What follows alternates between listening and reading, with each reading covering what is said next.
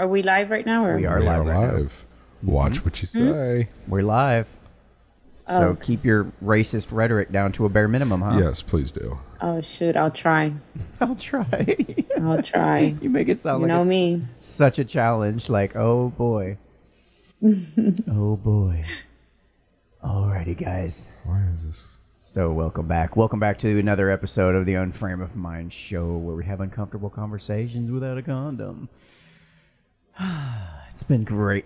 Quite the week. Oh my. So we're back. We're back again. We're going to be talking about the Chauvin trial, but not in the way that you might expect because quite frankly, I could give a shit about what's going on with the Chauvin trial. I could care less. So stay tuned for that. We're also going to be covering a little bit of a BlockFi, cryptocurrency type stuff. We're going to start the show off though. We're going to speak with And it's good to be back. We're going to speak with our friend Mayra Yes. Gutierrez, who is going to give us a little bit of an update on the border and what's been going on and whatnot. And then I want to show you guys some little internet people who've got their panties in a wad because, a sticker, all that on tonight on the Unframe of Mind show. Listening to the Unframe of Mind show, the place to have the most mind-stretching, unprotected, intellectual intercourse of your life. Your hosts battle the forces of evil by lobbing fiery balls of truth, reason, and evidence over safe room walls. And we're back. What's up, homie? So what's up? How you It's been, man? good to be back. It's been, 3 weeks? Something like that. I can't even remember. It's like I almost forgot what you looked like. Sometimes, you kind of have to step away to collect your thoughts and, and kind of reset. And I totally get it. sometimes talking about the same issues over and over again can get a little depressing and, and so It it's seems not, like the more we talk about it, society just doesn't quite want to listen to us. Like, well, no, it's just, come on, guys. I think that we have a lot more to offer to the people who do watch, and there's a lot of other subjects that we can kind of tap into other than what's currently going on in our society, which is crap. Yes, crap But- is other things we can cover for sure. But yeah. All right, so I'm going to bring in our guest for today, at least for the first little while here, Mayra Gutierrez. Welcome to. No, that's not it. Let's try. No. Nope, that's still not it. See, this is what happens when I try to produce. There she There is. she is. We found her. She's been here the whole time, guys. Hiding out behind. Thank you for having me on. And thank you for Absolutely. saying my name correctly after so many years.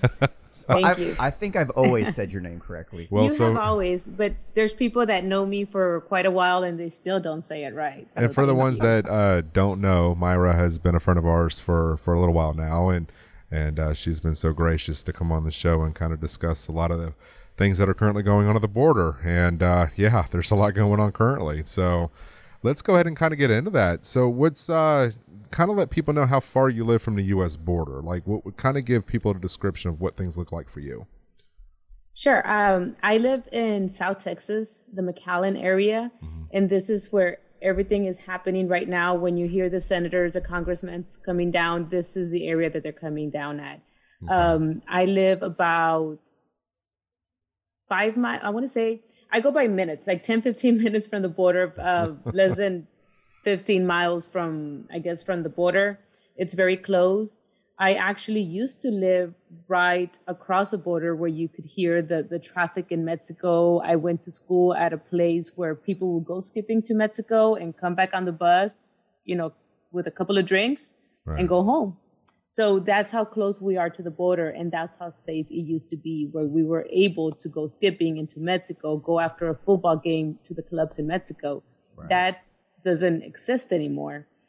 Right now, there's a lot of illegal aliens coming across.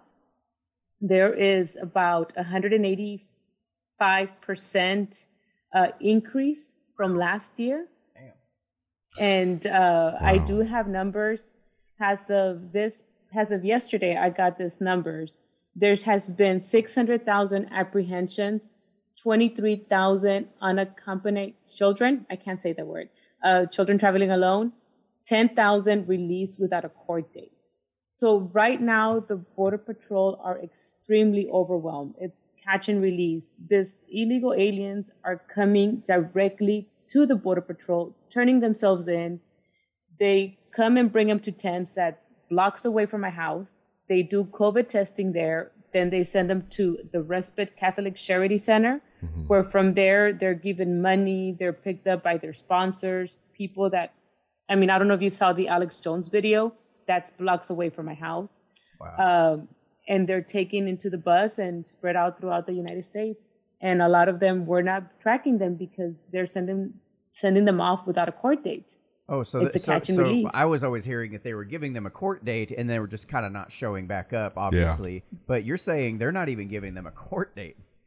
No, they're not even giving them a court date. There's areas like an hour away from where I'm at on the other side, like further down in the border. One of my Border Patrol friends was telling me that they come in, they process them. At the beginning, they weren't even getting COVID tests. I mean, we went through a whole pandemic. Our businesses suffered. We went through a whole lockdown.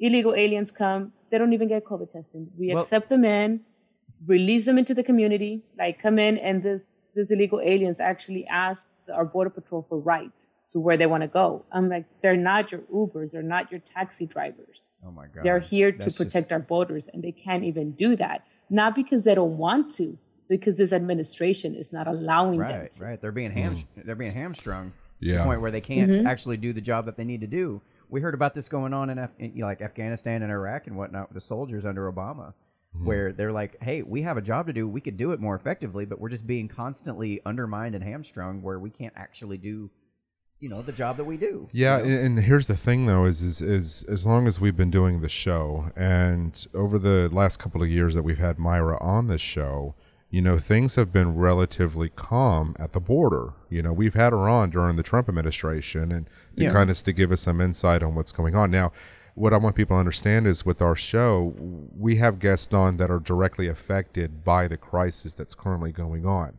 When you watch a lot of the mainstream media, you're getting analysts telling you what they think is going on or how things are operating down at the U.S. border. So that's the difference between us and the mainstream media, is that if you guys want to know what's going on, we're going to bring people on the show that have got legitimately the facts and the numbers to back things up that actually deal with the Border Patrol on a daily basis. Now, while we're talking about this, I want something we've never done before, and I've always wanted to ask you, what is your relationship with the Border Patrol agents? Like, how involved are you with them? I am very involved with the Border Patrol agents. I mean, I don't work for them. Right. I have family and friends that are in the agency, that are in the U.S. Customs, the Border Patrol. So this is that's how I work with them, because they're my friends. And when the whole Trump administration started, and even with the Obama era, I think it started off when they started demonizing the ICE agents and the Border Patrol. And my stance on that is like, these are my friends. This is my family. The majority of Border Patrols are Hispanics, and they were being called white supremacists and Nazis for doing their job. Oh my God. They have families, they're brothers, they're sisters, And to me, that was just wrong. So I started getting more involved in the organization that I'm in, which is Latinos for Trump, and now is Latinos for America First. So we started doing appreciation dinners, luncheons, collecting sanitizers for them, a lot of, those kind of drives. And so I am involved with them because I listen to their stories and I hear what's happening. We work a lot with the Border Patrol Union. And I say work a lot, but kind of offset. We just see what they need, and we are there for them. Just offering so whatever they need, like assistance. To collect items for them, to appreciate them and show them, and I get numbers from different agencies or from reports that I see, not necessarily, I'm not going to say from them, but the numbers are out there, and that's what the media doesn't want you to see. If you go to the Border Patrol website, they're ditching out the numbers. If you follow the Border Patrol chief down here in the RGV sector, that's what they call the Rio Grande Valley, the RGV sector, daily he's tweeting about what's going on in the valley, in the border. But the media doesn't want to focus on that. They don't want to see that. And when the Trump administration was enforced, that's when the caravan started coming. And you guys know that I saw the caravan coming in, and we exposed the charities. Yeah, I remember that. But Trump put a stop to it. He enforced the laws. And that is something that the Biden administration is not doing. They're not enforcing the laws. If we would just enforce the laws, I mean, a lot of control would happen. And I also work with angel families. That's also one of my connections with the Border Patrols. So the angel families are victims of illegal alien crime. So that's gotcha. Why I'm very passionate about this cause. And it's my backyard. It's my home. So I just became a citizen last year. So to me, it's kind of like, you know, yeah, I take it at heart. We actually had you on the show to kind of celebrate the fact that you did become a U.S. citizen. And that's for the folks that have never. And you made me cry. I remember. Yes. I remember. You know, it was just, we've seen the process that you've gone through to get to where you are to become, you know, a U.S. citizen the correct way. And, you know, to be able to share that experience with you, you know, obviously, you know, via, through Zoom and of course through socials, but it's been a cool process to watch you go through this, and you've done it the right way. And that's something that a lot of people don't see people go through that want to become U.S. citizens. And I remember when you posted that, I was really proud of you for going through that. And, you know, and it just kind of reassured the fact that there are people out there that really want to become a U.S. citizen. They really want to go through that process. They really want to have that American dream that you guys often talk about. And so kind of shifting gears back to, you know, to the conversation, give us some insight on what it's like down there right now with everything that's going on that's not being reported by the mainstream media. Like what's the day in the life in the town that you live in with everything currently going on at the border? Well, they're coming in every hour, even less than every hour. The Border Patrol, they're getting groups of, there was one time that they had a group of 400 people come in, and most of them are children. And that's the saddest thing to see. Like I said, the tent city that they have here, it's blocks away from my house. They have it gated, but they're not forced to be there. These people are not forced to be in that area. They can come out whenever they want. Right. If they do test positive for COVID, they send them to hotels paid by us. You know? So we're taking care of it. We're paying the COVID testing right now. As far as I know, my city's paying for that, for the city of McAllen. We're supposed to get reimbursed, but supposed to. I mean, the Biden administration is still not calling it a crisis. They're calling it a challenge. Right. So, I mean, it's all about political framing and whatnot. You know, you can't have the media down there actually speaking truth to what's going on because they've spent the last 4 years talking about how terrible Trump was and how terrible he was for putting kids in cages and whatnot. And now that this administration is doing exactly worse than what they were describing before, we can't have that because now we look like idiots. Yeah, it's crazy. And now they want to do some repairs on the fence or on the wall, which is they're finishing the wall. That's what needs to happen. The Border Patrol need that wall, and they're getting funding cut back. And not to mention that people, illegal aliens that are now being released from prison for serving time, ICE cannot go get them. The Biden administration is stopping that. They're released again into our streets. Before, ICE would pick them up when they were getting released, the prisoners. Now they can't do that. So do you have any safety concerns right now? Like what is the level of safety for you? Do you feel safe in your home? No? What kind of where you at with that? The safety control, I can't say that I feel 100% safe because I know that at any time they could leave, and I know the magnitudes that are coming in. But to be honest, these people are, the way they're turning themselves into the Border Patrol, and they're kind of working into the system that they have put in place, where I say blocks away in the Catholic Charities, because they want to go further into the United States. Right. That's what they want. That's what they're seeking. But I do know that, I go running here in the trails sometimes, and I see more people than before that look kind of sketchy, but I can't say anything.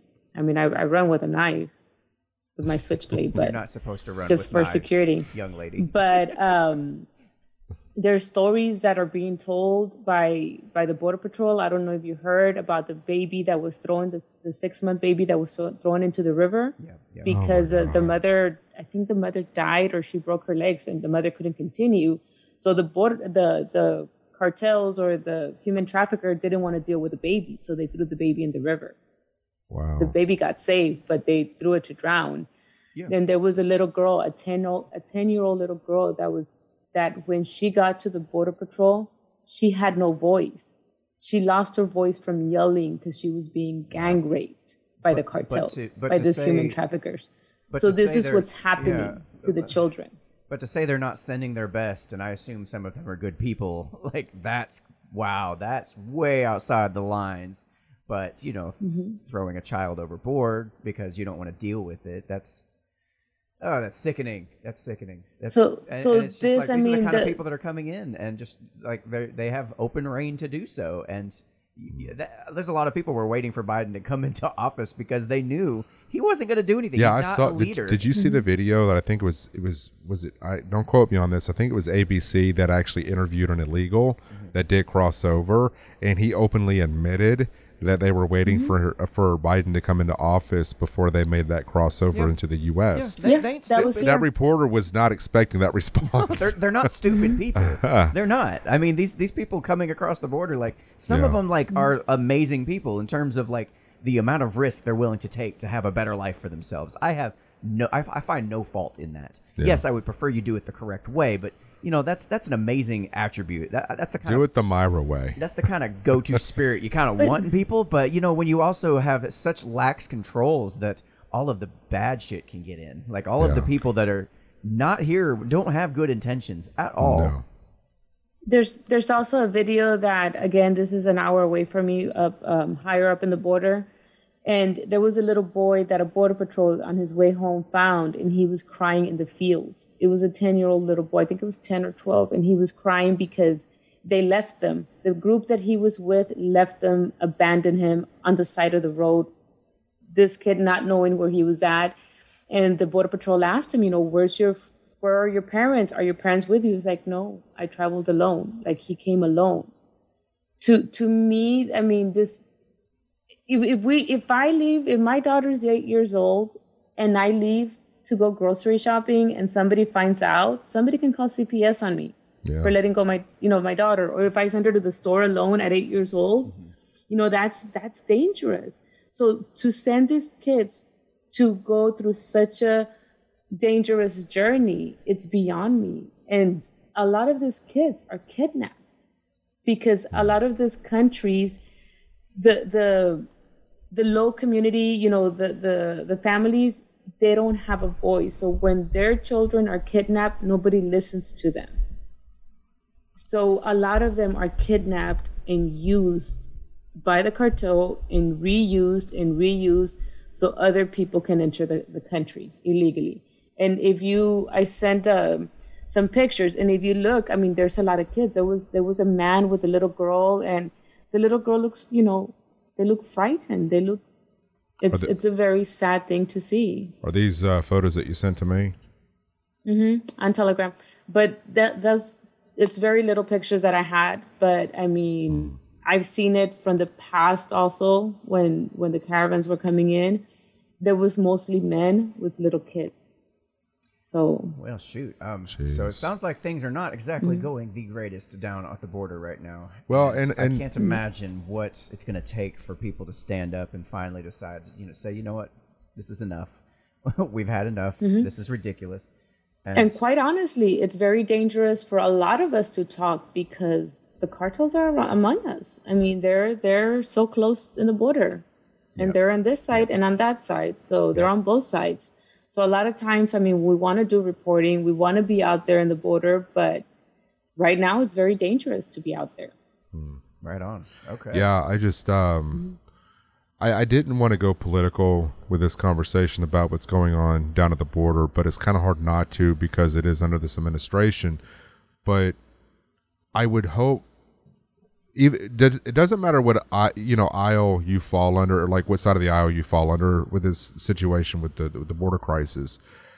I would have thought that somebody within the Biden campaign would just say, "Hey, we've got to get this under control," and think about, okay, well, we letting all these people in wasn't such a great idea. I mean, they're going to have to admit to the fact that this was not a good idea. What I don't understand is, and what I have an issue with, is that you have this administration that is locking down cities and telling people to wear a face mask and get vaccinated, and you know, the states are kind of at each other's throats because Texas is in a position to where they went maskless, and you know, you have other states that are still struggling for small businesses to get back up and going. All the while this administration is preaching, you know, COVID safety restrictions, we have a large amount of people down at the U.S. border that nobody is wearing a mask, nobody is vaccinated, nobody is caring about anything that's going on with this pandemic. And I would have thought this administration, if you're going to lock down these cities and implement all these guidelines, this also would have fallen into the border as well, and it hasn't. So it's like, it's really hard to get on board with anything that the politicians talk about when it comes to COVID, because it's like, you know, you're doing one thing, but yet we see what's going on, down at the border. So I don't know. I mean, if you're honestly going to see a second spike in COVID, it's going to come from the South. I really do believe that. Yeah. I don't know. It's crazy times. That's for sure. It's very sad because, and also our governor should be doing more, in my opinion. We knew that Biden was going to be in office. Yeah. You know, by January, we knew that Biden was going to take office. So knowing that, we knew what their objective was to open the borders. Yeah. So there should have been, I think, more things in place. There has to be more that could be done because it's not enough. And all of this, I'm not using your platform for any, but I am running for city commissioner, and because I see that has a border city, all of this is falling onto the burden of our communities because nobody's picking up the slack. When it comes to the economy, when it comes to the security, it's falling on us because everybody tells me it's the federal government. You have nothing to do with it. Well, the federal government is not doing anything about it. So it's falling onto us. Yep, exactly. As a border community. Exactly. Well, don't ever feel like you can't, kind of promote what it is that you're doing in your personal life. But yeah, tell people a little bit more about what you're running for, as far as, the political realms go. Well, I'm running for city commissioner in my district. Okay. I live in the city of McAllen. So I want to be part of the decision making when it comes to what's going to happen. How are we going to aid the people that are crossing over? What money is going to go there, or if we should spend any money, or we should open a shelter like they did? Because if you see McAllen is full of houses. It's not a big city where we have downtown area. The downtown area has houses and apartments around it. So to me, it's not a safe place to have. The city of McAllen suffers. The businesses suffer because it brings down the business. Having, illegal aliens, it's not a good thing for our city. And it is very sad. It's also a humanitarian issue. And I thought that the Democrats and the liberals were all about, the humanity issue of it. And they're not. Where's AOC? No, Why isn't she crying at the fence for these children? In her white outfits. Yeah, I know. Why isn't she here? What could? But now it's a detention facility. I don't know what she's calling it because before it was cages. Yeah.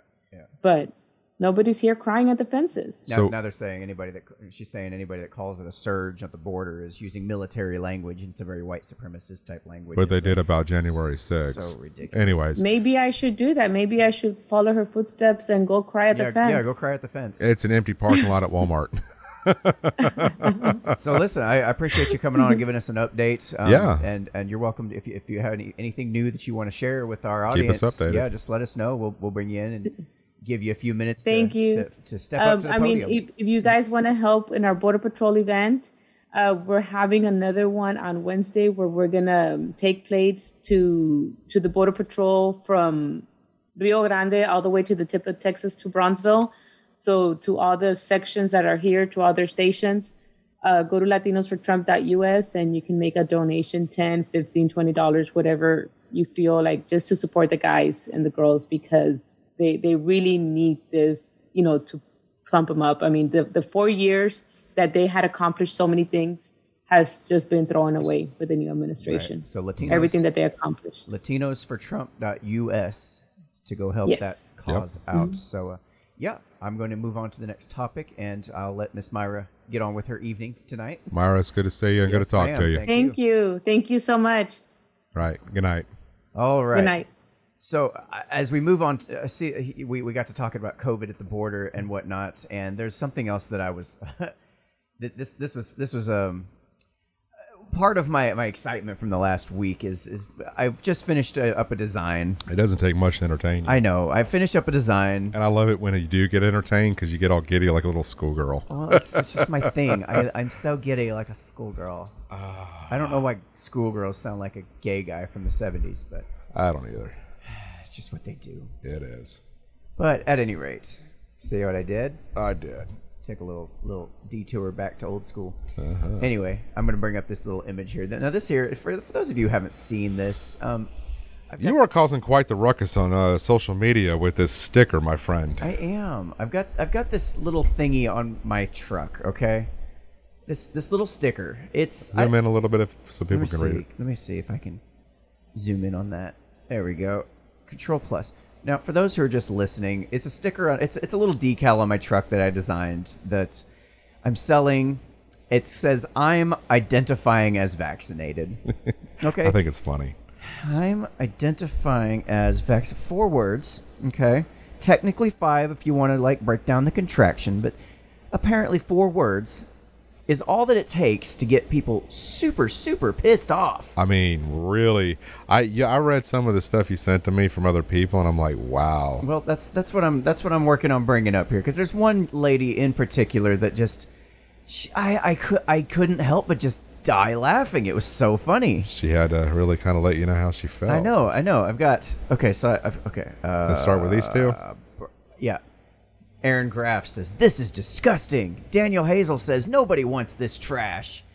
And then my favorite. Zoom in on that. This young lady here, Control Plus. Keep going. That's about all it is letting me have. Okay, you're going to have to read it for the audience. So she says, it's basically the tired joke, "I identify as an attack helicopter." Like, we get it. You all don't like trans people. To which I responded, had nothing to do with trans people. Well, I mean, using the phrase "identified as," it is pulling from that. Yes, it is particular thing, and I'm just basically taking multiple cultural issues and all putting them into one. That's the joke. It's a joke. It's a sticker. Yep. Anyway, my response to her was, "Now I'm offended. My gender is listed as number 34 in the American Psychological Association manual as vaccinated. I hate to break it to you, but you're transphobic." She says, "People's identity isn't a joke. Trans people are already heavily discriminated against. Some are even murdered for it. The people who kill them buy stuff like your bumper sticker and use it to justify their bigotry. It isn't funny. It's depressing." I said, "Well, you're getting violent. It's scaring me, Courtney. Please tone down the aggression. It's not very cool to discriminate against trans people, hun." Jesus Christ. You know, I can't with people. I love people on the internet. It's so much fun. You guys are great. Such troopers. But it's like people are getting so butthurt over this stuff. It's ridiculous. Yeah, I want this And then one. my favorite from HR. HR says, "You aren't going to stop selling them. You aren't going to understand how your trashy efforts literally cause harm to humans. You don't care that." I know that was my response. If too. a sticker has that much of an impact on your life, you need to reevaluate your entire life since the dawn of your existence, my friend. Exactly. And I'm just reading this. Okay. So they go on to say, "You don't care that you don't care that it harms community. No one can change your ideas, but today, Dun, dun, dun. Someone spoke up and shared their truth in spite of vulnerability to make sure that lots of people see your bigotry and harm." I feel like doing that. See, in text, you don't have to take the time to We need to get this person a cape. to repeat the word "today." Like, you know there's some like gusto and they're trying to be dramatic with it. And she said, "No one can change your ideas, but today Today, someone is standing up against your bigotry. Like, good Lord, get over yourself, you fucking dramatic idiot. This is the exact definition of what a keyboard warrior is. If there was ever a title for that description, we're reading it to you. So you hear it every single episode when we play our intro. It says lobbing fiery balls of truth, reason, and evidence over safe room walls. And this was one of those fireballs that hit the spot, nailed her, him. Is it her, him? Honestly, oh, I don't God. know. Let's not misgender this motherfucker. Otherwise, we're going to have a lot of issues. Honestly, I don't know. I didn't check. It doesn't matter. If you're going to talk shitty to me on the internet, I'm going to ignore you. But so to continue, many don't squeak up and can't. I'm here to call you names or do whatever the fuck I want to do because you are garbage, trash, bigoted garbage. Yes. No exclamation point. I'm a little disappointed. Yeah, it was very, very pointed. Very wow. pointed. Matter of fact, there was more to that interaction, and I've got to find it. So, well, we can just post that later on. But no. Oh, you got to find it. Let's find it. It's from the same person, from the HR. Yeah, it was continuing. The I keep thinking Karen. I don't know why. Yeah, no, yeah. Was this Twitter or was this Facebook? This was on Facebook Messenger. Messenger, yeah. Okay. Yeah, is what it was. And Okay, I sent it to somebody, so I got to bring it up here. And I'm pretty sure I sent it over here. Good Lord, Harry, the swamp cleaner. I hope you're on. I'm pretty sure you're on Signal, because it should pop up for me.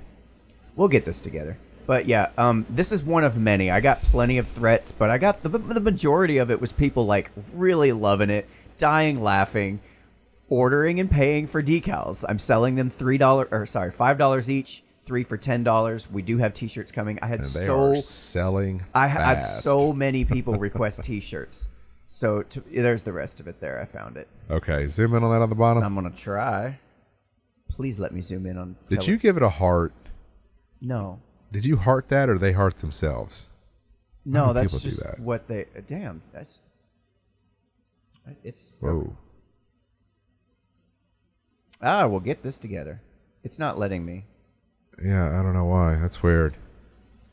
It's not letting me. Okay. Anyway, she goes. She goes on saying, "That's trying to sell bullshit to get more OnlyFans access. Keep it up."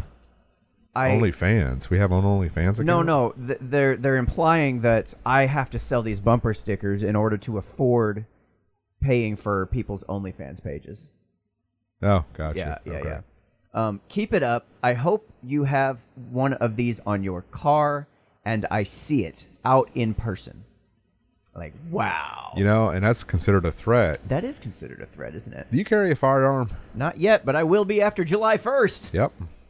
I will definitely be after July 1st. That's something that people need to understand is that if you're going to make, which I don't think it's really considered, well, it is a threat, but better be careful with what you do, because this is a great way to find yourself in a situation where it possibly could end your life or seriously harmed if you come after either one of us.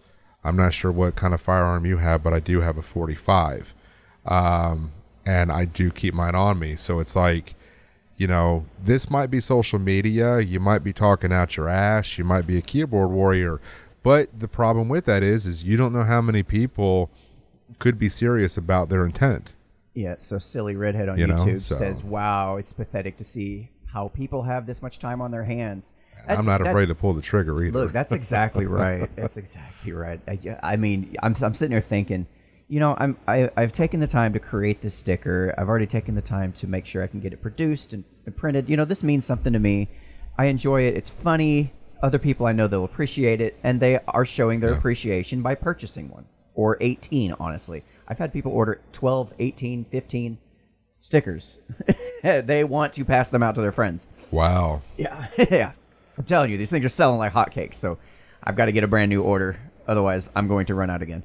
Anyway, it is interesting, though, how easily it is for people who are able to control their emotions. How many times have I seen something on the internet that I can just scroll past? Like, I don't agree with what you're saying. I think you're full of shit. I think your ideas are even dangerous. Mm-hmm. But do I take the time to go on their page and give them a little rant and get up on my soapbox and today I said something to you. Yeah, today was the day that I said something to you where other people can't speak up for themselves and somebody needs to put you in your... No, I'm not that indignant. I don't care. I don't have that much time. That's just got to be a sad world to live in. And I've seen plenty of bumper stickers and decals and things that make fun of Trump supporters. And, like, I don't care. I just don't care.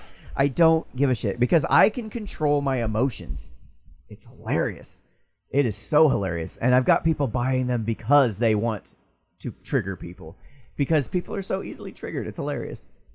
And it's a sticker. That's the crazy part about it, man. Is like do people not realize the amount of hate that is being registered through your thought process over a decal? Like, I'm sorry. A sticker. Look, if I'm ever this mad over a sticker, please just smack me in the back of my head and tell me, shut the fuck up. Just please do me a favor. You know what it's sad is that you go to bed, you lay your head down at night, and you rest peacefully. These people over here are so triggered by things such as a sticker, and it's like, man, there's other ways to exert your energy into something than a sticker. Like if a sticker has that much control over your life, again, like I said earlier, you need to really, really reevaluate your life and absolutely just your purpose in life, as a matter of fact. So it's great. So we have this case going on here lately. Slight shift in topics here. Yeah. Derek Chauvin, the officer that was being convicted or tried for the murder of George Floyd. Unpopular opinion, perhaps. I don't give a shit about this trial. I don't either. I don't. I haven't been paying attention. The majority of the information I've gotten so far has been through headlines, quickly coming across my feed that I read and move on. I have not really said that much about it. However,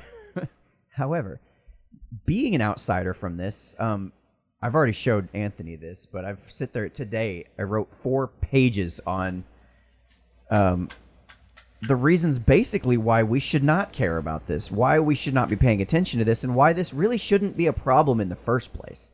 Why there's so many things that could have been done to have fully prevented this whole situation from the start, that people need to pull their head out of their ass, societally speaking, and figure out how to solve these problems ahead of time. Because what's the old common phrase is, an ounce of prevention is worth a pound of cure, right? Yep. And you know, I almost wonder how many people have actually heard that phrase before and know what it means, that actually knows what that actually entails.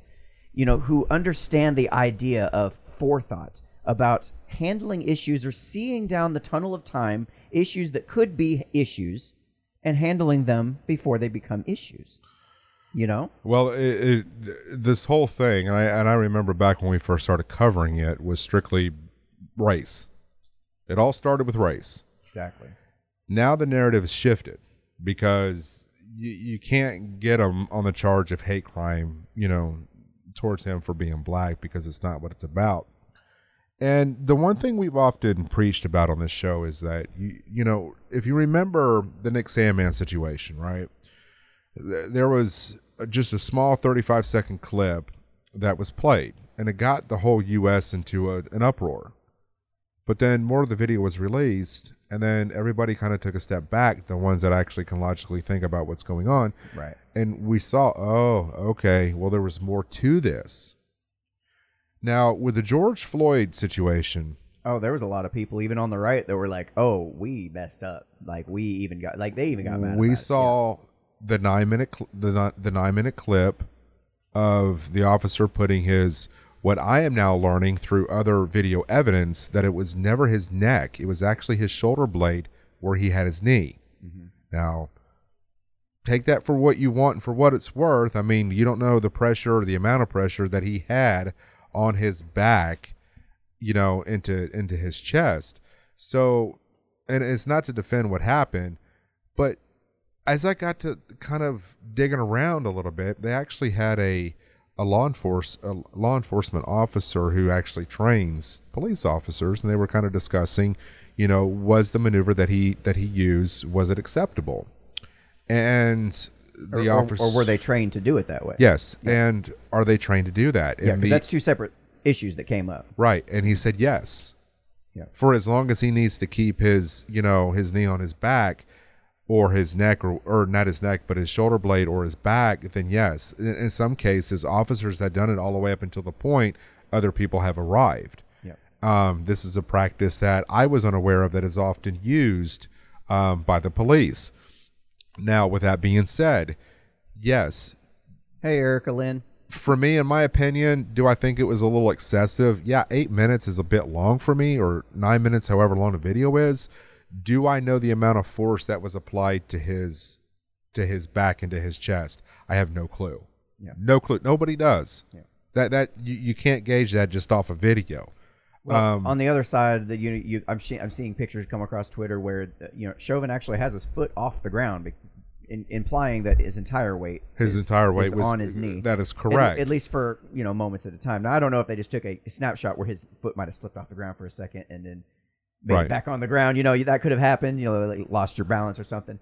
Yeah, that happens. But and then they take that one frame and then imply that. See, here's the thing. Well, we're sitting here talking about all the minutia of it.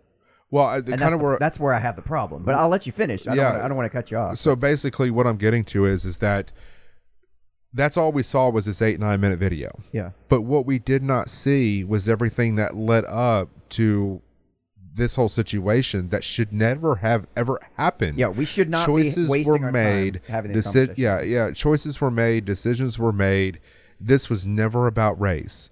If you actually took the time to go back and watch all the video evidence, the cops said, yeah, we'll roll down the window. We'll do this, we'll do that, trying to make the situation a little bit. You could tell George Floyd was strung out on something. I mean, they caught him in the SUV with what we now found out through George Floyd's ex-girlfriend was also the drug dealer, was his friend that was in the car. And just a couple months ago, he went to the hospital complaining of heart problems because he OD'd. There's so many things that you have to take into consideration here, and it wasn't just the cop that did what he did to this man. This was self-inflicted harm that George Floyd did to his body to begin with, to put him in such a state that if you start to freak out, I am no medical examiner. I am not a doctor. I'm not claiming to be anybody that has anything that has to do with that shit. All I'm saying is that if you have a medical history of substance abuse, your body, you are eating away at your body with chemicals. Your body is not going to respond the way it should if you're a healthy individual. But even then, you could be asthmatic and could be, having complications. My only problem with this whole trial, this whole situation, right? George Floyd said he could not breathe, right? Right. A lot. Okay. Well, he was telling the cops he couldn't breathe when he was sitting in the cop car. Right. And nobody was touching him. Nobody was touching him. Yep. So there's that. I've covered that. Okay. There's a reason he's saying that. Right. So, and then what I kind of go into later is that I have to make this decision whether or not, if this man is on the ground and I have my knee into his back or shoulder blade and I'm applying pressure and he's telling me he can't breathe, this is the part of it that I just cannot seem to wrap my head around. Like, I guess it's because I have a little bit of a compassion for human life, is that if I'm hearing that, regardless if he's just saying it to get out of the situation, I'm going to ease up. I'm going to try to find another method to restrain this individual rather than keeping him on his chest, for the next 9 minutes. Because for me, I don't want to be liable for anything that possibly could happen if he is serious about what he's saying. See, we just didn't know. Yeah, you also don't want to be liable for that guy getting up out from underneath your knee because you let out pressure and he ends up hurting one of your other officers. Yeah, but I mean, you got two other officers. There's also a giant crowd of people around him that, he don't know what's going on with that whole crowd of people. He don't know what they're going to do. He don't know if George Floyd might get up and go try to hurt them. There's that other side. There's so many bits and pieces that, in the moment you're like, fuck, I don't, that we have the advantage. We have the ability to stand back and say, well, if it was this way, we could have. Yeah. We're relaxed. We're literally armchair quarterbacking this, from afar and going. I think that, but I guess my argument to this though is that there could have been a different maneuver or position they could have placed him in. Yeah. That didn't represent the that he was being compressed into the ground. Now, one of the issues I have is what. Okay, here's my. You had 9 minutes to figure that out, and I'm not trying to justify what happened with the case. Yeah. I'm just saying these are thoughts. You know, in these situations, 9 minutes is gone. I know. We talked to Andy, as one of the cops that was on the 9 show. Minutes, and it's time speeds up, slows down, whatever. But here's my thing, though, I'm playing devil's advocate because obviously, my opinions really about the George Floyd case. But I am trying to see this from the other side here. But you also had 2 other officers there. So you had 3 officers that could detain this individual, could have sat him upright. You could have put him in a position to where he could breathe. You got 3 cops. Now, the drawback to this is you got an individual that is high, probably, strung out on drugs. Yep. Now, you don't know what somebody's going to do when they're incapacitated and they're either drunk or high or whatever, because that's kind of flirting with disaster, because the probability of them doing something stupid is very high. Right. I just think that this could have went so many different ways. And when you have 9 minutes, that's what I struggle with. It's like here's the questions I'm not hearing anybody asking though. What's that? And this is where like I said, I don't give a shit about that, because we're going to see the same thing happen again. We're going to see it happen. Right. Because we haven't fixed the core problems. We haven't fixed the initial issues that got us to this point in the first place. And my question is, why did George Floyd feel the need to shove 3 times the lethal dose of fentanyl in his face in the first place? Well, they also found... he was scared because he's going to get in trouble. Because drugs are illegal. He's not supposed to have them. Why are drugs illegal? I'm like, this is a perfect example why we don't need to be having drug laws, period. I'm all for, again, and we've covered this before, legalize everything. Whatever you want to put in your body is on you, buddy. I don't give a shit. Ultimate freedom. Do you think that could have prevented his death? I do. It probably would have prevented a lot of issues. He may not have been strung out on drugs because he was able to get the help he needed, because he didn't have to keep it hidden and underground and away from the cops. And you know what I'm saying? We as a society would have handled the situation way differently. Mm-hmm. He would have been approached way differently. Right. And he would have been, I've got some fentanyl on me. There's no need to hide it. There's no need to quickly go, oh shit, what am I going to do with this? He could have very well been alive today, and we would not be having this conversation, because if drugs were legalized, and we had other programs for helping people with their addictions. I believe Portland was. I think was it Portland, Oregon, that was trying to pass this law. I don't remember off the top of my head. I think so. So again, another question is, and all these will be covered in the article in better detail, much better written. So. The other question I have is, why were the police concerned about a counterfeit $20 bill in the first place? Why is that a problem? I'm just thinking, going back to the fentanyl that you were talking about. Just let me get this out real quick. Sorry, you were talking about that, and I was actually listening to where in the cop car, which he was detained in, they found actual chewed up pills, or whatever it was that the fentanyl is, in the back seat of the Cruiser 6 months later. And then what's up with that? His DNA was on it, and nobody's reporting this. Yeah, it's like, why? You're not hearing this in the news. You're not going to hear this in the news. No, and that's bullshit. And all you're going to hear in the news is Black Lives Matter. I can't breathe. Well, you don't shove that much, drugs into your system, because your heart rate gets to going. Your breathing starts to pick up. But yes, I do agree with you to some extent that if drugs were legal, this whole situation could have been avoided. That's just one of many. We can have a whole conversation about drugs being legal, right? That's not where I want to go with this. But that's just just trying to look at it from another perspective that maybe the 2 sides have not considered, right? Because the 2 sides are racist white officer kills black man. It's not race. I know that, but that's one side's perspective. They are convinced racist white cops are killing black men, and this is another example of it. That's one side's perspective. You had a black officer that was there. You had an Asian officer was there. I know this, and you know this, but the narrative that they're being fed. I understand the narrative. And again, the media narrative. That's another issue. We'll get into that. Right. That's also covered here. There's so many things that all coalesced and all kind of came together to make this situation what it is. And it's a big thing to unpack because so much went down. Right. So what's the other side of the argument? The other side is, black criminal, or not even black criminal, just criminal takes, gets in trouble and takes drugs and dies of it. The officer was just doing his job, or whatever. It's not as a nice, here's the problem. It's not a nice, clean package. So it's a lot harder for people to just have a, Black Lives Matter type response to this from the opposing side. I'm not even coming from either one of those false sides. Those are just two completely made up false dichotomous sides. They don't exist. Right. Okay? People think they exist because that's the shit they're being fed in the news. That's item number 4 or 5 on my list. I don't know.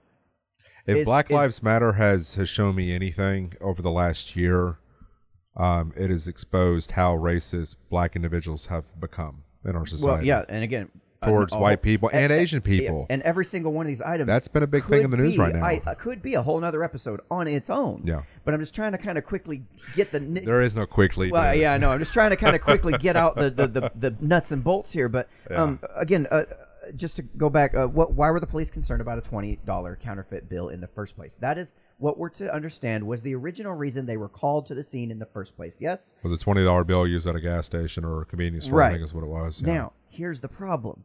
What a lot of people don't understand is that the U.S. dollar is... there's a monopoly on our currency, right? Something that somebody said to me a long time ago, or something I heard somewhere, I don't remember, was that you will never have a true free market until you have a free market in currency. Meaning you have to have competition in the marketplace of currencies themselves. Right now, the U.S. dollar has the monopoly on that. They're the one game in town. Even though there is so many, right? Even though there's so many other options right now that are far more technologically advanced, far less copyable and hackable, and that these problems are already solved. But since the U.S. dollar has such a stranglehold on the currency, well, now we're thinking it's okay to print money, and this very simple problem that already has a solution to it has not been able to be implemented because everybody's fucking head is in the same spot, the same mindset, the same episode playing over and over again of how things should be and how things have always been, so that's just how we're going to keep it. No, y'all got to start thinking about other solutions, other problems. So look at this from an outside 30,000-foot perspective. Stop getting tied up in the minutia of, okay, was his knee 3 inches to the left or 3 inches? It doesn't fucking matter, quite frankly. I don't care about the issue at all. Right. It does not matter to me. You've got state control in charge of force, in charge of security. This could have been handled so many different ways. Oh, yeah. Security, if it was privatized, could have been handled at the point of the gas station. But what do security officers nowadays have to do? They have to, they can't apprehend anybody. They have to call police, wait for the police to show up. Lord knows how long that's going to take. Like, that's not private security. That's just a private surveillance to just keep an eye out for crime going on until the actual police can arrive. That's like, these problems would be solved ahead of time, would have already been thought of ahead of time if we just stop focusing on the stupid narrative we're being fed. Well, again, the article will be out soon. Yeah. I'm still working on fine-tuning it. But listen, if you guys have any issues with what I'm saying here, please let me know. But I fully feel like I'm heading in the right direction where nobody else is, honestly, in the mainstream media, that is. Yeah, no, I mean, you've only got very select few high-profile individuals that are covering this story, such as Ben Shapiro, that is actually playing this in the favor of the cop. What's his name? Chauvin. Yeah, Chauvin. That's going to get off because they have, or not that he's going to get off. That more likely he's going to end up walking because the charge is so high. You got to have a as I've reasonable said, doubt here to convict this guy, and they're not going to have. I would be highly surprised. Now, I think to me, this is what's going to happen.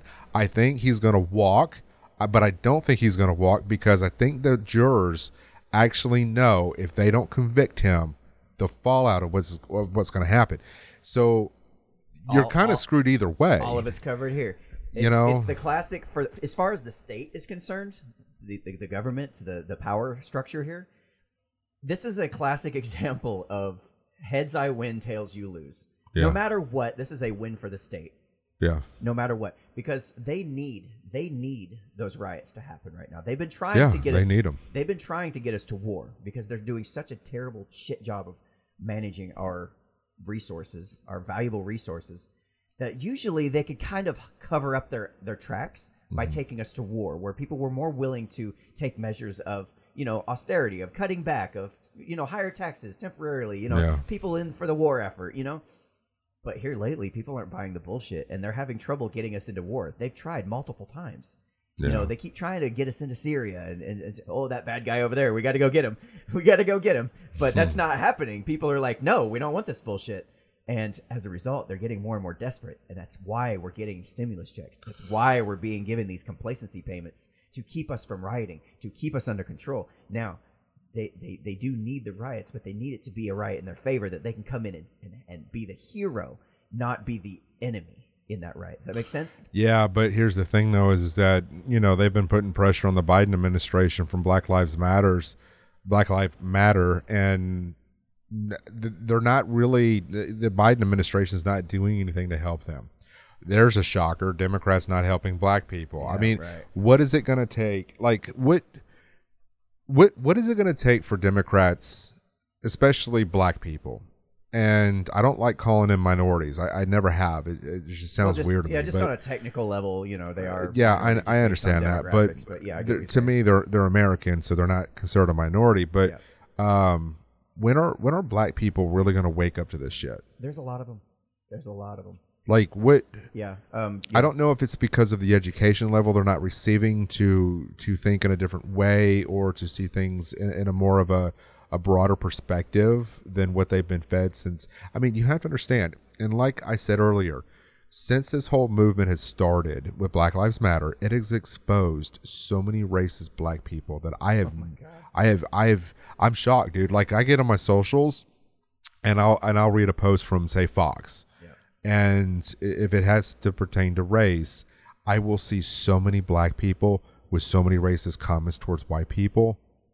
I'm blown away, dude. I'm like, wow. That's because they've been told that they can't be racist, and they changed the definition of what racism is, so that way they don't fall under the definition. And once people figure out that, oh, that's that racism thing that we're talking about before, right? That's that I thing just never you're doing. knew to what I knew a lot of black people don't like whitey. You hear it all the time. Yeah. But I've never seen it to this degree. I've never seen this magnitude of so many black people, and whether I've got friends. I often wonder in their circle of friends, when they're around other black people, what they actually talk about when it comes to white people. Yeah, you got me.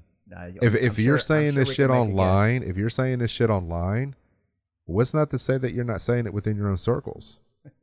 Oh yeah, people what they don't say online. It's way worse. So behind closed So doors. now that we've established that, okay, you have a very large majority of the black population that feel the way they do towards not only white people, but now we're also finding out that they're being they're discriminating against Asian Americans. Yep.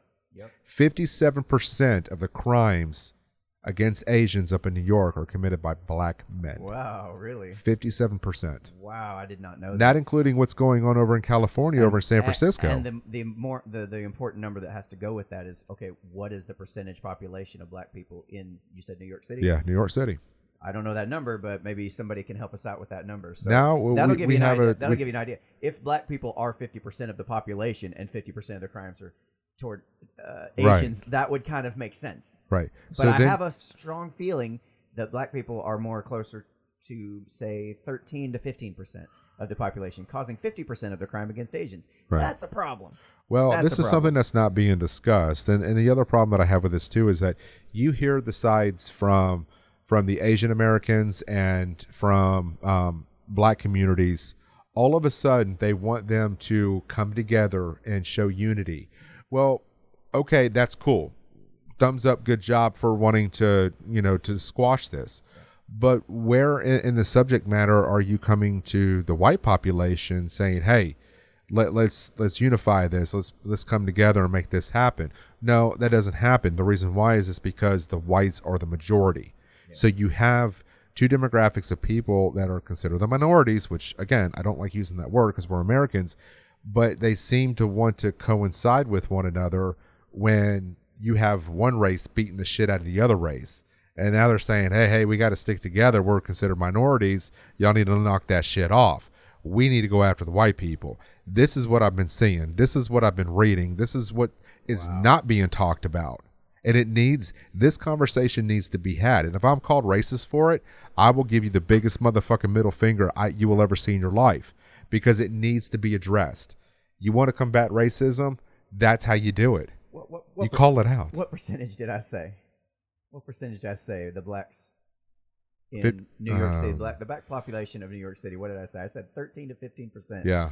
Harry, the swamp cleaner, thank you. He said the black population of New York City is 14.3%. Damn, nailed that shit right on the head. Yeah. I don't know, man. So, I agree. Big problem. Before we wrap up, we got a couple more things we want to cover, and after the show, we'll be doing our private group member-only Zoom call that you can join. The link for that will be posted in our Discord channel and in our in our Discord channel and our Telegram channel. Links for that are in the description below if you want to join us for that and discuss these issues.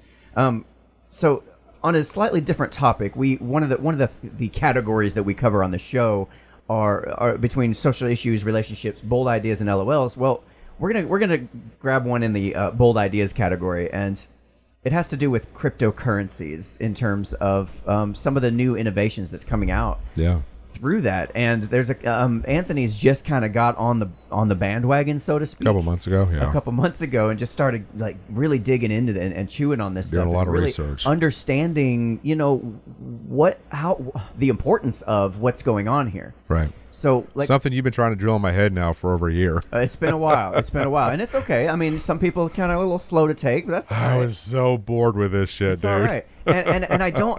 And here's the thing. I'm almost concerned that you guys in the audience might get bored with it too. So we're gonna try our best to keep it. Trust me, I was there. I'm living proof of this. Yeah, as entertaining as possible. And I've made so much money because of it. But yeah, that's just it. It's there's so much going on that people just have not seen yet. That don't understand. It's a technology they just simply don't understand, and there's a lot of it I still don't understand. But I'm learning. Do you want to start with Filecoin, BlockFi, or I've got another one that I want to Let's start with BlockFi. Yeah. I've got a lot of money invested in BlockFi. Okay, so BlockFi, kind of like your own personal bank account is what BlockFi is. Yeah. Tell people about what BlockFi is in terms of let's try to keep it as layman's terms as possible. Obviously. Okay, basically, it's like having a savings account, and you move your crypto.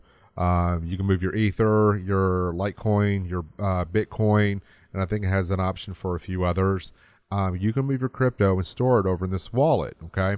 And when you do this, you actually accrue interest on BlockFi like you would in a savings account. Now, if you're familiar with, most current banks, you don't really acquire a whole lot of savings or interest on your savings. My bank statements, every now and again, they'll send me a statement showing that I got 1 cent of interest earned. I'm going to pull up my BlockFi account. I'm not going to... So according to theobserver.com, BlockFi is a crypto management platform that lets you leverage your cryptocurrency and put it to fair use. At BlockFi, you can earn up to 8.6% interest per year on your cryptocurrency holdings, borrow cash, buy and sell crypto, and access other bank-like services. It's like a all-in-one crypto bank. Right. So 8.6%. Good Lord. I remember when I first opened up a bank account, it was... My annual percentage on my yield is at 6% APY just on my Bitcoin. That's good. And that's not... that's not even including the amount that Bitcoin itself goes up. That's earnings on top of your Bitcoin. That's earning 6% more Bitcoin itself. But you're getting paid in Bitcoin. You're not getting paid in US dollars. So that needs to be understood. I do need to switch some Bitcoin over to that because Bill Ottman was telling us about it. I brought it up, but I never actually followed through. You followed through, and you've been trying it out, and you've been telling me about it. Yep. So it's kind of cool that I got kind of a partner in this a little bit that kind of tap me on the shoulder and be like, hey, did you know about this? Sometimes I didn't. I didn't move all my Bitcoin over because I've got a substantial amount, but I did want to put just enough in there to kind of gain some interest on the 6%, and just to kind of give you an idea. So accrued interest which is basically what I've accrued for the day, is $2.70, and that's paid in Bitcoin. Yeah. Total interest paid. No, I'm sorry. Yeah, accrued interest is just since I've had it in the account, which I think I moved it over like a week ago. Mm-hmm. So it's been $2.70. Doesn't seem like a lot. I don't have a lot in there. Total interest paid for the day. You're kind of testing it out, though. So yeah, that's what I'm doing. That's total interest paid is 64 cents on the day. Right. So that's what I'm averaging per day. And the reasons, it may not sound like a whole lot, which it's not. Yeah, I mean, however, that's 64 cents. That would take me 64 months at my bank account to exactly. earn that. I got my statement online, and I accrued 3 cents over the last 3 months. So about a cent a month is what I'm gaining in interest. Right, exactly. And I've got quite a bit in my savings. It's kind of insulting, isn't it? It's almost like listen, guys, if you need that penny that bad, you go ahead and keep it. You know, it probably costed them more than that just for the electronic transfer. So with my Ether, I've only accrued 30 cents. This is what I've accrued over there. Swamp Cleaner says my eyes are glazing over, LOL. So I don't know if he's serious or not. So let's okay, so you folks got a kind of a general idea what BlockFi is. If you have crypto, you can put it in there, and if you're just planning on holding it anyway and saving it, give it a shot. Throw a few bucks in there, just try it out, see what you think about it, and let us know. Do you have a full Litecoin? I do not have any Litecoin. I've got a full coin. I got rid of it. It's doing well. I don't believe in Litecoin. I mean, it's an. I mean, it'll go. I'm sure it'll does fine, but it's just not one I've got my heart into. You know, there's no value. Well, yeah, you're a Bitcoin guy. Yeah, the value. No, I'm not a Bitcoin guy specifically. I'm not a maximalist by any stretch of the imagination. Yeah. I'm not. I have a ton of different ones. I know you do. But you showed me. Litecoin was not one that I looked into and felt like, oh, that's a value proposition that I'm like, I got to have. You know, I just didn't. But there's stability within that coin, though. That's what I like about it. Yeah, it's been around a long time. It's been around a long time for sure. Swamp Cleaner says I need to take Crypto 101 classes. Yeah, we've got some episodes back that you can go back and look up crypto where we do exactly that. And if you want to just call me and talk to me, I'd be glad to take the call and just kind of answer any questions I had.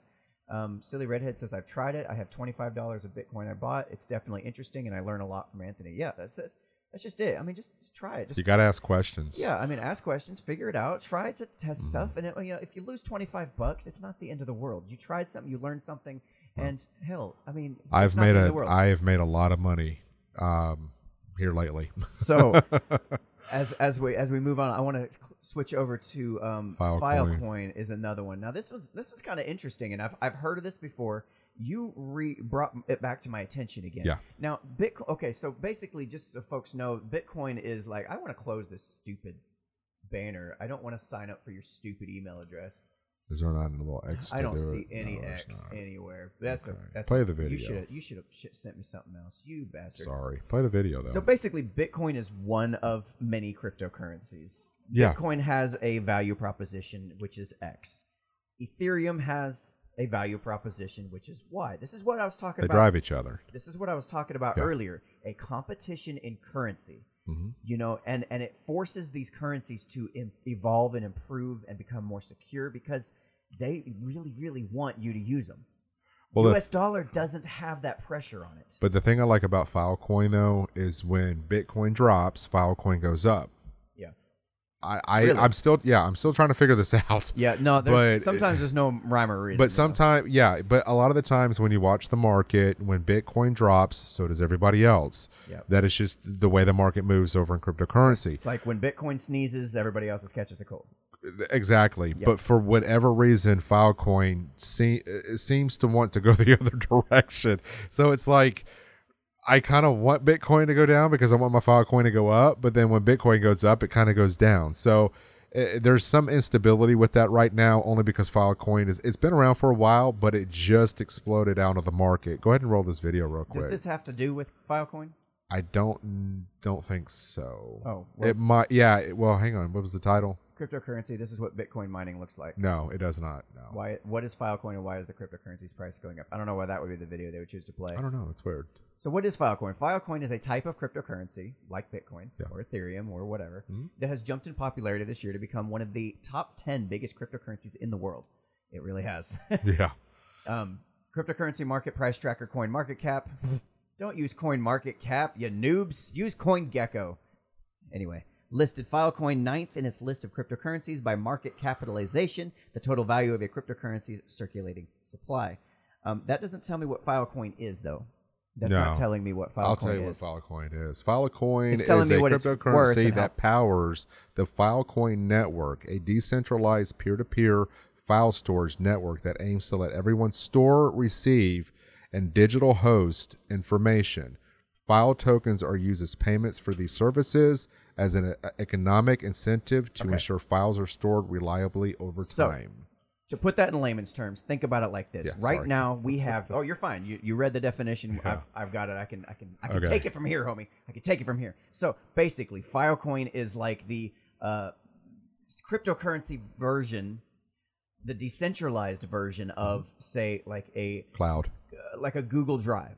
Okay, Google Drive. You put Dropbox, Dropbox, Google Drive. Now the problem with these things is, when you send your files to Google Drive, all of those files end up way over here on some big giant server, which is essentially a giant honeypot for data miners, or not data miners, but basically thieves that want your data and want to exploit that. Yep. It's basically a giant, huge pile of data that's just there waiting for people to have it. Or right? someone can just say, oh, I don't know, like Amazon, shut your entire social media company That's down. another issue. I'm even concerned because I use Google Drive right now. And I'm concerned that if I have the wrong opinions and they don't want me to have, they can shut me down whenever they want. Now, with Filecoin, the way their platform operates, it's all decentralized. Yep. Instead of having everybody's files over here in this big, huge server, it's everywhere. I basically pay some other guy in a random location to hold my files. Encrypted, of course. He can't see them. He's just kind of storing the data. You're using his storage space to hold your files. I'm using his storage space to hold the files. He's incentivized to make a little money in the process, and it's just spread out. It's everywhere. And now, if somebody wants all of that data that Google Drive has, but all that data is held over here on Filecoin, they would have to go to your house, my house, this guy's house, this lady's house over here, little Nancy down the road, and they'd have to like hack each of their computers, go in and decrypt it, whatever. They would never be able to do it. Oh my God, the amount of work involved in it would be ridiculous. And I'm telling you, it's not like you can say, okay, so I need specifically Daniel Wagner's files. He's got some shit that I want to see. It's not like he can just go, well, where are those files at? Encrypted. Oh, they're over here in Ohio on a computer. No, there's no way to tell where these files are at. You just don't know. So it's completely like it's safer. Yeah. It's safer. It's more secure. You can't. It's uncensorable. And you don't have to worry about cancel culture coming after your social media site and shutting you down like they did with Parler. Who would have thought talking about storage would be so cool. Like I don't know. I get excited about these things because these are innovative ideas. These are innovative things. Yes. These are people solving problems outside of the system that make it like there's no government legislation that's going to protect your files on Google Drive. Nobody has control. None. Except for you. There's no legislation that's going to keep Google from shutting you down. They're a private company. They can do what they want. Yeah. So, what's the solution? Filecoin. Filecoin's a solution. I'm not telling you to invest in Filecoin, okay? But what I am saying I invested. keep an eye on it. Try out their product. Yeah. When it's ready. I don't even know if it's ready yet. I need to actually look and see if there is a viable product usable right now that just the common everyday man can go and use. I don't know that information. I have not looked that much into it. But as far as the concept goes, I'm totally on board. I totally get the concept. It makes perfect sense to me what the problem they're trying to solve is. And that's the kind of thing that I'm willing to invest in. I forgot to tell you about this. Hang on a second. Hey, going back to Bitcoin just for a second. Not Bitcoin, but going back to our whole comment section's completely dried up. I know it has. I mean, this is the going problem. Back to BlockFi. I talked about this stuff before, and it's like these are like I don't think people are quite getting how big a deal this stuff is. Like when the internet was first coming out, people weren't getting how big a deal, how world changing the internet was going to be.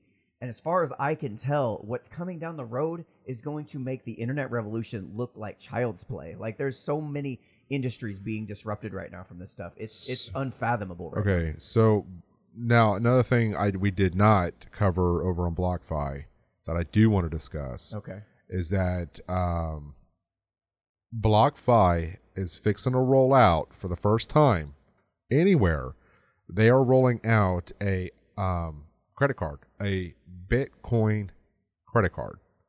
You earn Bitcoin every time you use this credit card. Really? And you get rewarded. The drawback, there's an annual fee of $200. So right now there's a waiting list, and over 240,000 people have already signed up, including myself, for this credit card. Wow. Okay. So kind of want to go into this. There's a number of specifics. companies. There's a number of companies trying to do that right there, and it's really interesting to see which one's going to end up being the top dog. Yeah. They're going to be the first company to roll this out. Now, it's supposed to be released next year. Yep. It says it's credit, not debit. Upon approval, you'll get a credit limit in USD and receive instant 1.5% cash back in Bitcoin on every transaction. It's starting to sound like a commercial right now for BlockFi. I'm telling you. The first card to offer this. I know, right? I need to do that. And now with BlockFi, you get 1.5% APR back in your... Okay, so anyway... So just yeah, earn interest on your Bitcoin rewards. Your Bitcoin rewards is okay. I'll shut up. All right, now here. Okay, here's. I just thought it was cool. You know, no, it's it is cool. card. It is very cool. I gotta find my thingy. So we have one more thing to cover. Yes, one more thing to cover. Footage. Footage. No, one more. One more. It's a long show. Fuck me. It's fine. We haven't talked in a while, homie. No, it's been a minute. Where is it? I had a moment. What was it? Last weekend? Yes. And we regrouped. Okay, so there's a game. What are we doing? No, there's a game that I play on my phone. Uh-oh. That's cryptocurrency based. Oh. Now I know you. I know you don't care about gaming, but a lot of people do care about gaming, and you care about cryptocurrency, but a lot of other people don't care about. But there is a crossover here going on. A caveat to this, or yeah, well, not a caveat, or just not a caveat. Yeah. Okay, so there's this. It's called Wax token. Huh. It's the I've heard of this. Yeah. World Asset Exchange. I've told you about this before. World Asset Exchange, and what they're doing is fucking amazing, guys. Okay, now imagine you almost sound like you had an orgasm about this shit. Okay, there's a game I play. It's called Upland, and basically what you do is you go in the game and you can purchase properties with your UPX tokens. It's their native token. And purchase properties in San Francisco or New York City or whatever cities they have available at the time. And you can buy and sell and trade those properties, and you can develop those properties, and you can, you just you play around with it. And they recently, I'm sure everybody's heard of NFTs. I'm sure everybody's heard the phrase NFT by now. It's so much in the news right now. Yeah, everybody's following a for it. Non-fungible token. Yeah. Wax has been on this way before NFT was cool, you know. Wax tokens is what it is. The best way I can describe it, it is an exchange where I can take in-game items from one game, exchange it to another player. Where a game can't do like they used to do, where if you violate terms by selling an item online, they can shut down and ban your account. No. Now, if I've got a game and I earn that game, that item in the game, that is my item. I own that item from here till eternity. If I want to sell it, I can sell it. I can go on this Wax exchange and I can sell it to other players. That's pretty cool. It is cool. It's like an online auction. It's solving the problem. It's kind of like a marketplace. Yeah, it is. It's a world asset exchange. It's a marketplace for items. This is what I'm kind of showing here. Now, like a Sim City. Yeah. We've already got Street Fighter. There's some big names coming in here lately. Street Fighter is one of the bigger ones that has come, and they have like cards and shit. StreetFighter.cards. You click on it, you buy their cards. You can trade the cards. Now this is like a digital version. Think about this. Like Pokemon? People trade cards all the time, real cards. This is a digital equivalent to that. I can buy these cards, which are kind of, in my opinion, cooler than a real one because they got little animations and shit on them. You can actually see them move and stuff. I've never understood the whole. I don't either. Except for when I'm playing, it makes sense. Some cards are more valuable because they are stronger.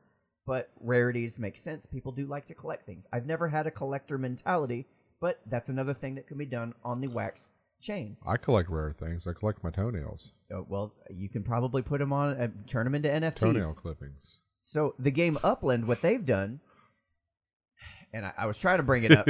Yeah. I know it's here. Hold on. Let me see if it'll load while I'm talking. Anyway, Upland, what they've done is they've ordered... They've got these. Okay, here it is. Sold out already. Oh, wow. Yeah. Sold out.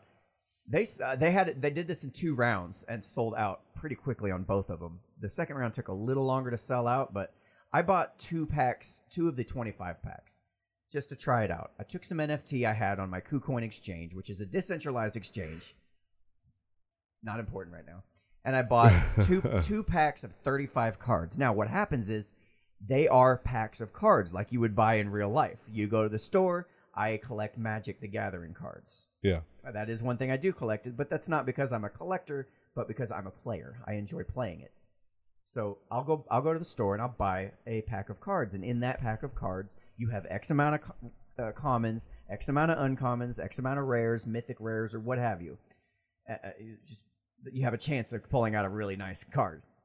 They've done the same thing, just digitally speaking. You got this setup where you can buy packs of cards, and then when you open the packs of cards, you have like these things these items you can use in game, or you can exchange them, and they're crossovers. So not only can I use them in Upland, but I can use them in another game. I forgot what the other game was. They're crossing over with. Oh, okay. But so the point is, it's like, think about I'm a Mario player and I've earned like the wing or something, whatever item. The feather. The feather, yeah. I've got a feather in Mario and I've earned it, and now I can take my feather and I can actually trade that, or I can use that in another game.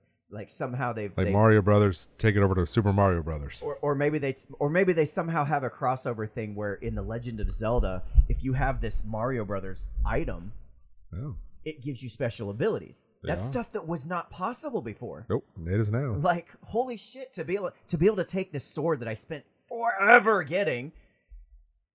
In the past, I just stopped playing the game. As a non-gamer, I am happy for you. No, I mean that really, is cool. It's just neat the way they're actually making it, where things that weren't possible before are now possible. Yep. And it's all done through blockchain technology. Yep. Like, it's not just about the buying stuff to make money and buy crypto, buy a Bitcoin and hold it, and it's not about that. It's about actual revolutionary technology. Hold on to nothing. I trade it to make money. Right. Well, yeah, and it takes all kinds. It takes all kinds. But there's so many revolutionary type things that are going on that people just don't seem to understand. Nope. They just haven't quite got it. Like Filecoin, like we talked about, like this one. I used to do a whole segment on the show where we talked about the crypto innovation of the week or whatever it was. I don't even remember what it was called, but bored the hell out of me. I know, and I was like, man, this is. I've still maintained that level of excitement because I'm starting to see people starting to get it now. They're starting to get it. And what an NFT is basically it's a non-fungible token. It is those cards. Just imagine a digital version of a trading card game card that you can trade with other players, but it's online. It's pretty much all it is. So, one last thing we have to cover before we head out tonight, and I appreciate y'all sticking in with us. It's been a really busy night, really busy few weeks. There's a lot going on. Other stuff that I'm probably not even going to talk about on the show has been going on. But we got approached a couple times. Excuse me. For you were approached. Yeah. Well, I mean, it was our email address that they hit, asking us to use or pay us to use some of our footage from the January 6th Capitol uprising. Yeah. As it's so and as you known. guys have seen, I'm sure I've got some really good footage. I was there on the ground in person, taking footage and filming people doing what they're doing. Now, I don't want to get into the minutia of, we'll just take a few minutes to cover this. I don't want to get into the minutia of all the specific details, how much money we stand to make if we do it, or none of that. What really I think you guys might find interesting and agree with even is the fact that as we're considering our options and thinking about whether or not to release the footage and let somebody use it, it's a moral dilemma for royalties, we kind of have this moral dilemma that's set out before us, because we've seen in the past and recently that other people will do interviews and they'll think it's all on the up and up, and the next thing you know, the interviews are being released and they've changed things around. They've changed the order of answers to make the guy look like a total jackass. Yeah. They've altered the footage in such a way or they've selectively edited to make it look like something that it wasn't. And it's like, do we take that chance? Is it worth the money to take that chance? Now, we wouldn't be held responsible, obviously, but there's this kind of feeling that we were responsible. we would know it ourselves, even if our names weren't tagged to it. Yeah, there would be no unless you went into the actual documents and stuff. Daniel has used the word minutia like 6 times tonight. It's a great word. It's a fun word. So so is the word milieu, just so you know. Yeah. I think the problem I struggle with this is that somewhere down in my conscience would be always telling me we shouldn't have done this. Shouldn't have done. If we did it. Yeah, if we did it. And knowing that we were responsible in some way of feeding people, along with the narration of this documentary, this, to me, in my opinion, would be propaganda to the world, not just to the U.S. citizens. This is worldwide. I mean, Leaving Neverland won an Emmy. Oh, by the way, the people that approached us are the people that produced Leaving Neverland over on HBO. So yeah, and they do a lot of documentaries for the BBC. So it's not a small name that approached us by any means. That's the thing, and it's okay for me. What it would make, I would be more comfortable if we had some kind of assurance, some kind of guarantee, which we can't. There's no way. Get the director on the show. There's got to be some kind of guarantee that our footage is going to be used to actually be honest and tell the actual story about what actually happened. And I am in email contact with the director. He is the producer is in DC right now. I have a phone number for them. I will be talking to them. And it's just a matter of, okay, if I can get some assurances, some kind of guarantee that you're going to use it to just tell, I want it on video. Tell the story. Don't try to manipulate it into your little worldview narrative. Just tell the facts. What happened? Because what I'm seeing on Fox News and what I'm seeing on CNN, 2 completely different stories. Yeah. And the truth is somewhere in the middle. Actually, the truth isn't even somewhere in the middle. The truth is actually both sides a little bit, to be perfectly honest. Yeah. Because there were people doing both things. All the things that they're saying were done, to some degree, were done. That's just it. But there's so many different perspectives going on that that each side can take what they want and run with it. And that's what I don't want to happen. I don't want a Fox News style documentary made out of our shit. I don't want a CNN style documentary made out of our shit. I want a documentary that says, okay, yes, this happened and this happened, but also these things happened that you weren't aware of because they weren't as important to driving a narrative that drove clicks, right? Yeah. Nobody's talking about the little old lady that was behind me walking with her husband with her little Trump flag and just kind of looking around like she was at a parade. How polite people were. Right. And she clearly wasn't sensing any danger, even though 20 feet to her left, we've got, pepper spray going on and flashbangs and stuff going off. She's just walking around like, hey, she's just here there to supporting the president. You don't hear that story. And I would love it to have somebody actually cover that perspective. Yeah. The fact that there was many different people there with different reasons for being there, many different goals in mind when they got there. I remember you were telling me this was the politest riot. What was it? Riot, you said, or protest, or whatever it was, demonstration that you'd ever seen before. And I got to thinking, well, what do you mean by polite? And then you went on to explain how everybody was real friendly, even leading up to the Capitol. Yeah. And they're at the Capitol. Even as people are shoving in past each other, they're like, "Oh, excuse me, sorry." Like it was funny, man. That somebody had walked by and accidentally grabbed my headphones because I was trying to record and talk and use my headphones. Yeah. And they snagged it, and they're like, "Oh my God, I am so sorry." It was just like that level of politeness, you took the time in the middle of this chaos to acknowledge that. Oh, I didn't mean to, mess with your headphones, made sure I was cool. Well, went on, there was so much of that. Everybody was just politely waiting their turn. But see, this is what we're not. Weird. This is what we're not hearing. This is what we want to be a part or to see in this documentary. If obviously we decide to go that route, is to hear these stories, because the only thing that we're hearing is what happened in the Capitol and the young lady that was shot and killed, and the dude in the Viking hat going in, into the actual chamber. And then it's just, to me, it's okay. There has to be more to the story, but nobody's covering this side as the side that we want to share with the world, because this would be a worldwide documentary that would be released. Right. To have that in our possession, to have that on our title head for Unframe of Mind is pretty cool if they went the right way and actually told this in a level playing field kind of sense. Yeah, I don't see any moral dilemma in selling the footage. Like, I don't see any problem with that. It's already out there. Yeah, because the footage it's already been. Like, if people were going to get in trouble, they would have gotten in trouble. Right. So I don't feel like that's going to be. But it's just, what do you do? We have other footage, but it's not on YouTube, obviously. So that's probably the footage they want. That being said, we appreciate you guys' support and feedback on that. If there, what do you think? Would you do it? I mean, yeah. Let me address this. So, what happened? The only way that you're going to get what you're seeking is if you make the documentary yourself. I've had a lot of people, approach me about this, only because Shane, who we've used in the past, for production. I've had a lot of people approach me, why don't you just do the documentary yourself? Mm-hmm. First of all, it's cost. It is not cheap to do a documentary. Right. We definitely don't make that kind of money on.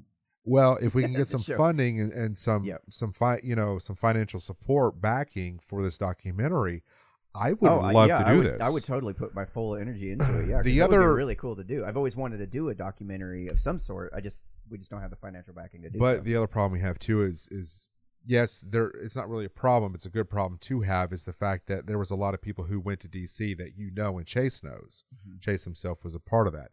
Excuse me. And so there's not a shortage of people that would be willing to come on to tell their side of the story. Right. But it's timing. Maybe up to and including Enrique Tarrio himself. Well, he tried. He didn't get. Yeah, that's part of the story, isn't it? Yeah, it is. So. We're gonna have to hit you up, Enrique. All right. So, lady says, how do y'all, Daniel? Your best bet is to produce it yourself. Anytime you give footage over to a media company, they will put a spin on it. Yeah, that's okay. Our main concern. But, so before we roll out, go ahead. I was gonna say, why don't we talk about this in the private Zoom call afterwards and have folks? Well, I want this on video because I want to throw this out there. Okay. So for anybody that's watching this video, I'm gonna clip this up into its own little private section to get this kind of dispersed out to the masses. But if anybody is willing to fund a documentary series of the events that took place January 6th, we have the footage. If you are willing to financially invest into a documentary that we will hold, we would love to have that support. So I wanted to get that out there, kind of discuss it. Maybe I can cover the cost of maybe publishing and distribution on that end. I can cover the cost of that.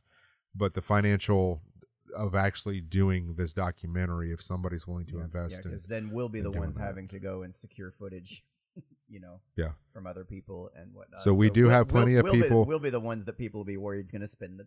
So that's that's interesting. Well, here's the thing, though, is that we have plenty of people that are willing to come on and share their stories of what actually happened in that place. It would be a documentary that would be non-biased, obviously, and it's also as unbiased as we can be. Yeah, and this is something that if we were the ones to do this documentary, you're not going to find us anywhere else. I promise you that. Yep. So there's a lot of people that trust us. Alrighty, so there's that. If you guys want to meet us for our private Zoom call after the show here, just click the link below for our Telegram or Discord. It will be posted there for you guys. Until next week, we will continue doing what we do, and you continue doing what you do. And I'm running out of things to say, so good night, y'all. Keep your pants dry and your dick wet. Yeah, right. I've been your host, Daniel Wagner. Anthony Treywick.